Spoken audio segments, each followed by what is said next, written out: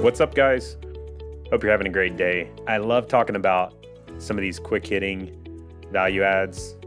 What we're going to talk about today is, I think a lot of people love the topic of saving on taxes. I don't know really anybody that's like, I don't want to save on taxes. So it's also, I think, one of the most overlooked, or probably one of the biggest, most common mistakes that we see in working with people one-on-one is just a failure to maximize all these tax breaks that are available. So we're going to talk about some of the most overlooked ones today.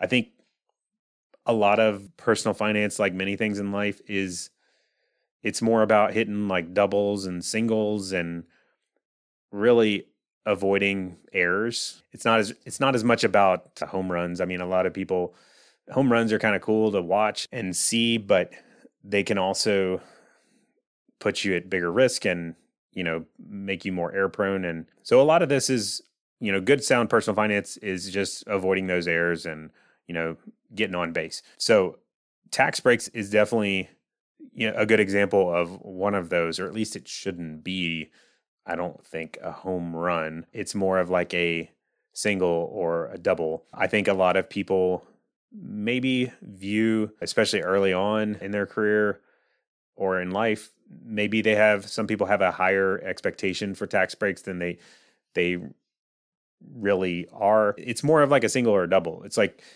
it's a good thing. Definitely you want to get on base, but it's not going to it's not a game changer. It's not a make or break situation. It's just it's much better than striking out and not getting on base.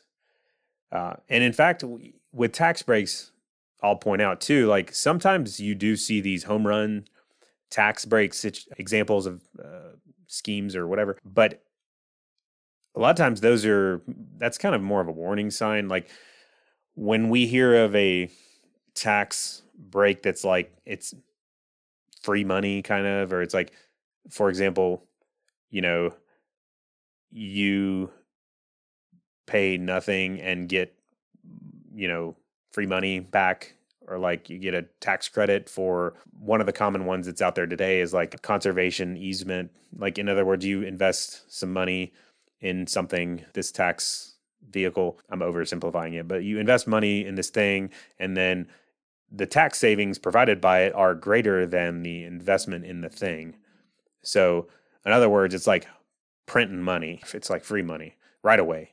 And so that's like a home run, but it's also a problem because that's not how the IRS rolls. Like, they don't design these tax breaks to give out money, because they would just give out money otherwise.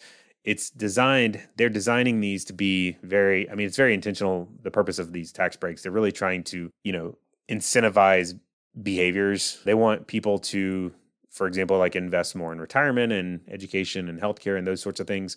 They want to incentivize those behaviors and give you a little bit of a carrot to do that. But it's definitely not designed to be handing out money. So typically, now that example I just threw out for, the home run free money tax scenario, technically that particular example is maybe legal. A lot of accountants will argue it's gray, I guess, really gray. But the IRS has come out, for instance, in this example, and said that they're like aggressively pursuing those vehicles as they're auditing them and saying that, it goes against their rules or whatever. And in other words, it's something they're going after and trying to shut down because it goes against the whole idea of the tax code. So home runs, probably should raise a red flag more than anything. And what we're going to talk about today is some of the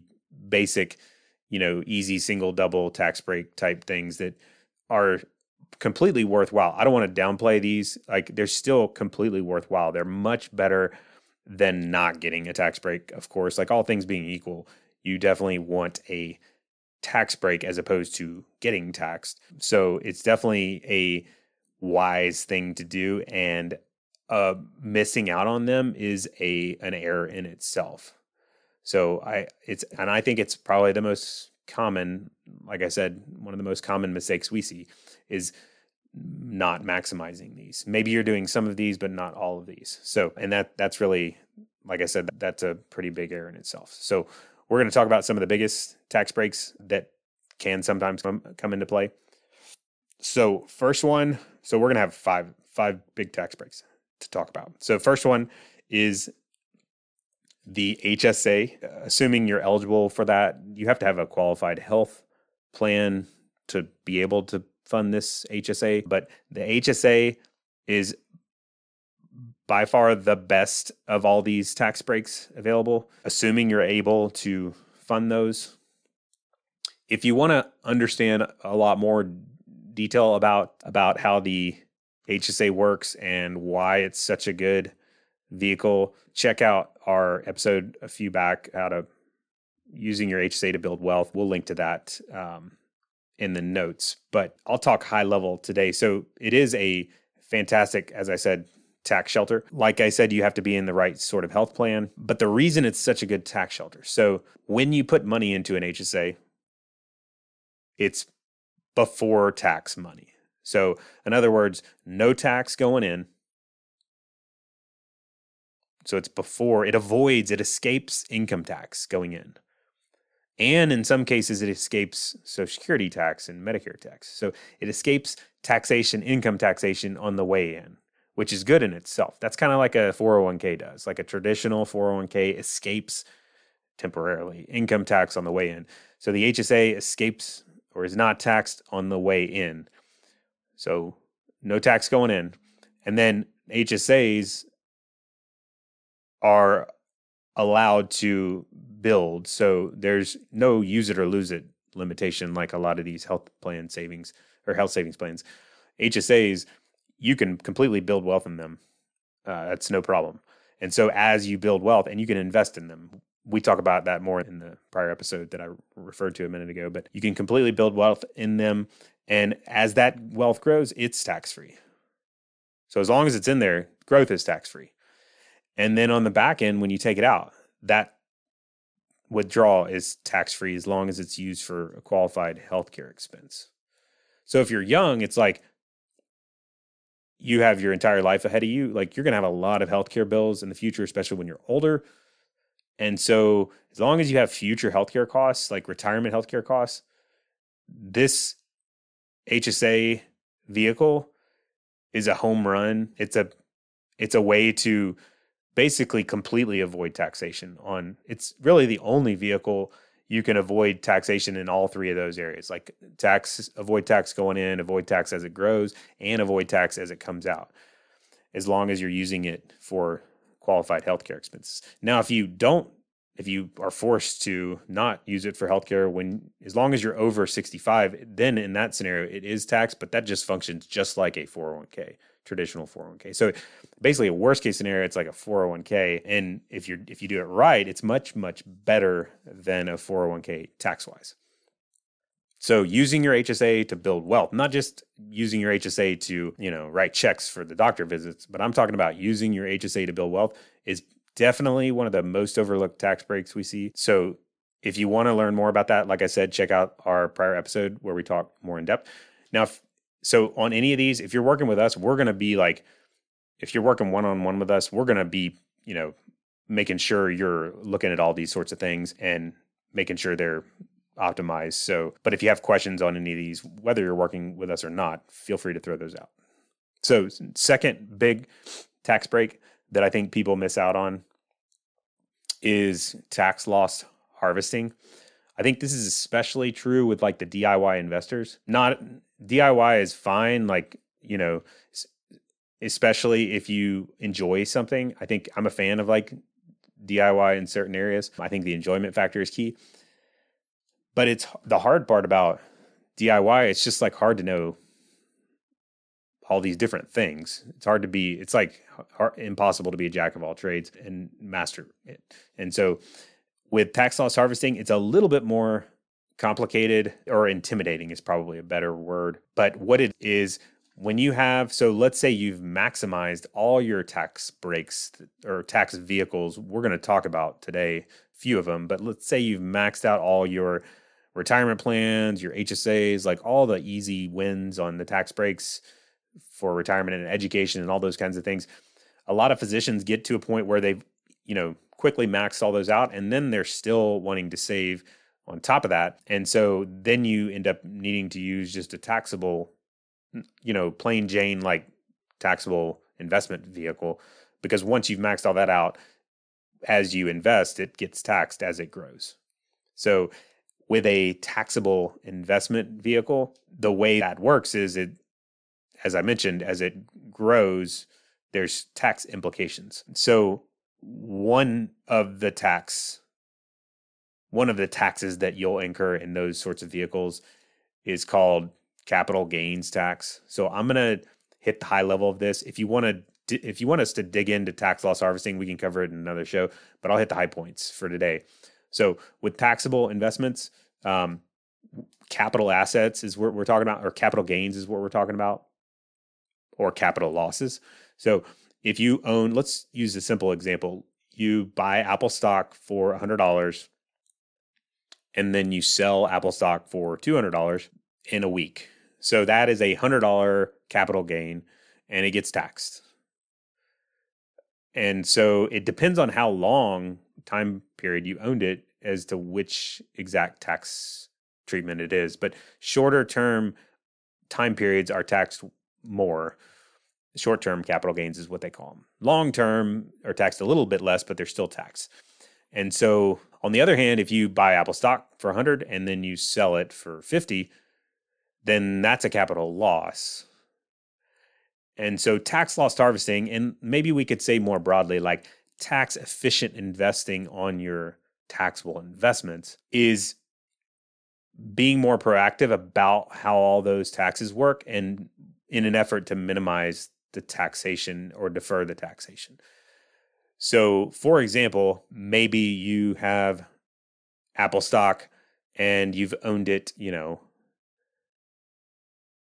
11 months or 364 days. You've owned it just shy of a year and you're going to sell it. So first of all, I would not suggest buying individual stocks, but it's a good example. If you're buying it and selling it after just shy of a year, that's short-term capital gains, which in many cases is, substantially more tax, like potentially, 10+% tax, added tax, versus just waiting a day or two, you're getting the lower tax rate. So that's one tax efficient strategy, is avoiding taking short-term capital gains, and even further, proactively taking capital losses.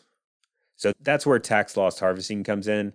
So with tax loss harvesting, the example of the $100 Apple stock is down to 50. In this Apple stock example, you could go ahead and sell it because it's at 50, and that triggers a loss of 50. And in that situation, that loss gets like stockpiled for you so that in the future you can offset it with gains. Or if you don't have any gains, you can offset up to $3,000 a year of income on your tax return. So basically, there's incentive tax-wise to stockpile all these losses on your taxable investments so that you can offset a little bit of income a year, the $3,000, that's a decent carrot. But on top of that, so that you can offset any short-term capital gains you have to take, because you never want to take short-term capital gains because it's a high tax rate. Plus, you can offset maybe even some long-term capital gains, or maybe you own the investment for your entire lifetime, and when you pass away, it all gets wiped clean slate anyway. There's a lot of incentive to harvest, they call it tax loss harvest, these losses. You have to watch out for a few things. So this Apple example, the question would be like, what do you do with the money then? You just sold it for 50 and you had it for 100. You took the loss, great, but like, what do you do with the $50? If you buy Apple stock right back again because you just wanted it to keep it, say you sell it and then buy it right back a minute later, that wipes it out. You can't do that. They call that the wash sale rule. So you have to wait 30 days to buy back the exact same security. But there's some ways to work around that or not violate that. And the way to do it, the most common way to do that is just to buy something similar. You can buy something that like is very similar to Apple stock. Or if you're using ETFs, that's a much better, I'm a fan of like passive ETFs. So like very diversified ETFs. You can say the same example, it's worth 100 and you sell it for 50, you take the $50 loss and it's the, S&P 500 fund. You can buy the, Vanguard total stock market as an alternative and swap it out. So it's not the exact same security. It's pretty close. It's like maybe 90% overlap, but it's not 100%. So you have to be careful not to buy the exact same security back when you do that transaction, or else you're going to be forced to wait 30 days to take that loss. So this gets a little intimidating and a little confusing for people. As you hear this, I'm sure you're thinking, oh, it seems like a lot. So it is. I would encourage, if you're doing this yourself, I would encourage reading a lot more on this. I'm just, like I said, hitting the high points. And, for today, the main takeaways are, especially when you're going to be in higher tax brackets, like tax loss harvesting is a beneficial strategy. It will, it will translate to lowering taxes, especially when you look at long periods of time. But it does take a little work. And you need to read up on it and be understanding what you're doing, because otherwise it's going to be very difficult, or you might be prone to taking a wrong turn or whatnot. And so that's tax loss harvesting. As I mentioned at the very beginning, if you're working with us, we're like already doing these sorts of things. Like tax loss harvesting is just kind of like automatically a part of what we're looking at. So, you don't need to, it's still, I think, good to understand these sorts of things. And you can ask questions. It helps you to ask questions the more you understand. But just so you know. So third big tax break, backdoor Roth IRAs. So if you're not, hopefully all of you, well, I'd be shocked if all of you were doing this. So for those of you that are not doing this, this is for you. So backdoor Roth IRA is a way to indirectly fund Roth IRAs, even if your income is above the threshold for funding a Roth IRA directly. So Roth IRAs have this threshold of income where if you exceed it, and it changes every year. I don't remember the exact number this year, but you can Google it in 5 seconds. But it's, around 200,000 for a married couple, or if you're single, it's a lot lower, like 100,000 something. But anyway, if you exceed that threshold, you're basically like out for Roth funding directly. And so you can, even if you're over that threshold, you can still fund a traditional IRA, even if your income is 10 million a year under the current tax laws. So you can, even if you're out on directly funding the Roth, you can still fund a traditional IRA. And you can also convert that traditional IRA to Roth. So funding the traditional IRA really has, in today's dollar, or in this year's tax return, it doesn't really affect this year tax return if you have that high income example in most cases. So it doesn't really affect, it's not going to typically affect this year's taxes. So it's kind of like neutral. And then sorry, my phone sometimes thinks I'm talking to it. That was my Siri saying hello. So if you're in that situation where you're wanting to fund this, you fund the traditional IRA first, you then convert it to Roth. The conversion, there's no income limitation either. So basically you have taken a couple extra steps to indirectly fund the Roth. And they call it the backdoor Roth IRA. The backdoor Roth IRA is a completely non-technical term. The IRS would never come up with the backdoor terminology. Like they hate backdoor. That implies like loophole. And so really it's just a multiple step process of funding or getting funds into a Roth IRA. And the IRS has come out, I think in 2018, saying that they are good with these funding Roth IRAs this way. It was on the chopping block. This is 2020 as I'm recording this, but in late 2021, it was most people thought it was going to get X'd from the tax code, But that, for the time being, that big tax proposal died off. So as of now, there's still fair game and a very good tax break. But it does take a little bit of work. If you are doing this yourself, I would encourage checking out our podcast where we talk about a little bit more in depth of how it works. I'll link to that in the show notes. If you're working with us, we're going to bring it up and we will take care of it for you. So backdoor Roth IRA, number 3. Number 4 would be business expenses. This is for those of you that have a side hustle or you're self-employed. Maybe you're in emergency medicine, 1099 setup. You're just getting paid cash. And so you're technically self-employed. Or maybe you're working at a hospital and you have a side hustle doing moonlighting and you're getting 1099 income. The key for this to come into play is you have to be self-employed in some capacity, have a business or have a side income that's considered self-employment. You can't be being an employee does not work. So if you're moonlighting, but they consider you an employee, this does not work. You have to be self-employed. And the big, easy way to figure that out is typically if they're not withholding tax on that income and they're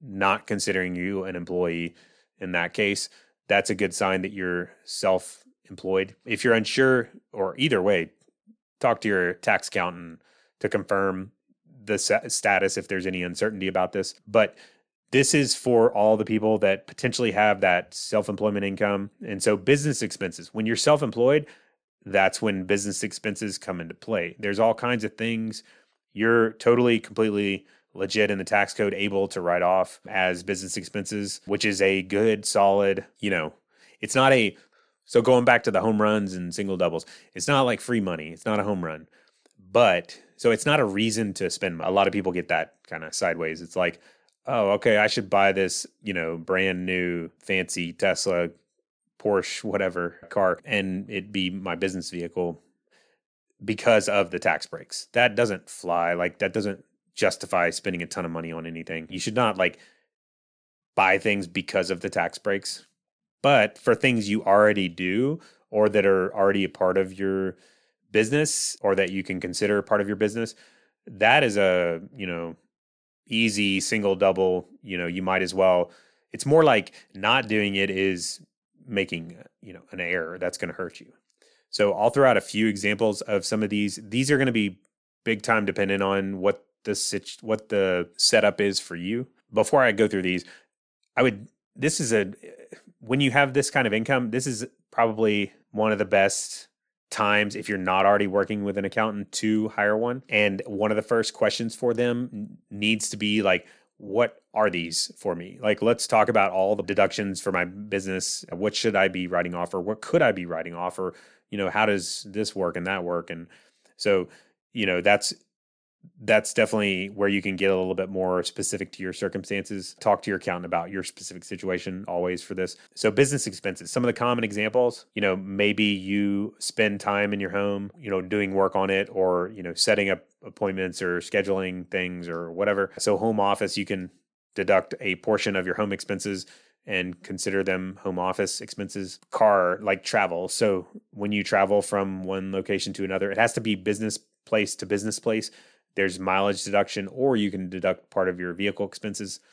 A lot of people get confused about the car thing. They're like, okay, I'm going to buy the car in my business and then I'm going to use it still how I was before, like mostly personal, but partly business. And I'm going to deduct all of it. It doesn't work that way. You can, they allow you to deduct based on the percentage of it that you use for your business. So if you're using a car 100% for your business, you can deduct 100% of the expenses. And you can either deduct the expense of the car or you can deduct a flat mileage rate. So, that's something to keep in mind. Also, like any of the education, continuing education and related expenses. So this is where all this tax stuff can get a little gray. So this is where it can get gray. Like maybe you go to a conference in Hawaii and spend 15 days there and deduct the entire cost of everything as a business expense because it was a conference for your continuing education. That's pushing it to the extreme. That's probably, that's definitely not, unless you were doing business the entire time and everything related to it was for the purposes of your business. Most cases, that's not true. So the key with that example, when you're talking about education and deducting that, is whether or not it's part of business. So if you're, hanging out or you decide to go ski or something, that's not a business expense typically, but like definitely the continuing education aspect and some of the costs around that, at least a portion of it can be a deduction. And then there's all kinds of other little things like computers, if you use a computer for your business, your cell phone. I think the gist of it would be if you have that income source, I would just be thinking about all the possible things that could be a deduction and then talk to your accountant and run those by them and ask then on top of that, what are additional things? And I think that would be a good thing. It's very common that people are missing little things here and there. I've missed little things here and there and over the years have learned. So it's a good exercise to go through that if you're in that situation. Last big tax break that often is overlooked would be the work retirement plan, the tax sheltered work retirement plans. So the most common ones are like the 401k/403b, making sure those are maxed out. That's on top of that, like the 457b can be a good tax shelter. We covered this in a prior episode. Can you max out both your 403b and 457, where we talk about like coordinating the two together. So check that out if you want to understand that more. But for most physicians, it's beneficial to make sure you're maximizing at least the 401k and 403, and the employee max is $20,500 per year. And so that's typically a minimum, trying to max that out is a good thing, especially if your income is higher. And then on top of that, typically the 457b, especially if it's a governmental 457, can make sense to max out as well. And that's a separate $20,500. The key is making sure that's a governmental plan. And if it's not, you want to be a little more cautious. And then on top of that, there's sometimes extra plans like defined benefit or, old school pension plans that it gets a little more complicated in terms of coordinating all these. But I think it's helpful, or the gist of it is, especially if you're higher income, making sure you're like maximizing all those plans like combined is the idea. And you want to, and that's typically a yearly thing, is just kind of, and sometimes they can conflict with one another, especially if you have multiple employers. Okay, so that's the list. Those are, I think, the 5 biggest, most overlooked tax breaks. Like I said, if you're working with us one-on-one, we'll definitely be regularly bringing these up. We'll make sure you're maxing these out, unless you're refusing to or whatnot, we're going to be on that. If you're doing this yourself, I would encourage you reading up, especially on some of these that are a little bit more complicated. If you want us to dig in deeper, we're happy to. I enjoy talking about this stuff. I just want to make sure it's helpful for you guys. So definitely let me know if you want to go that direction.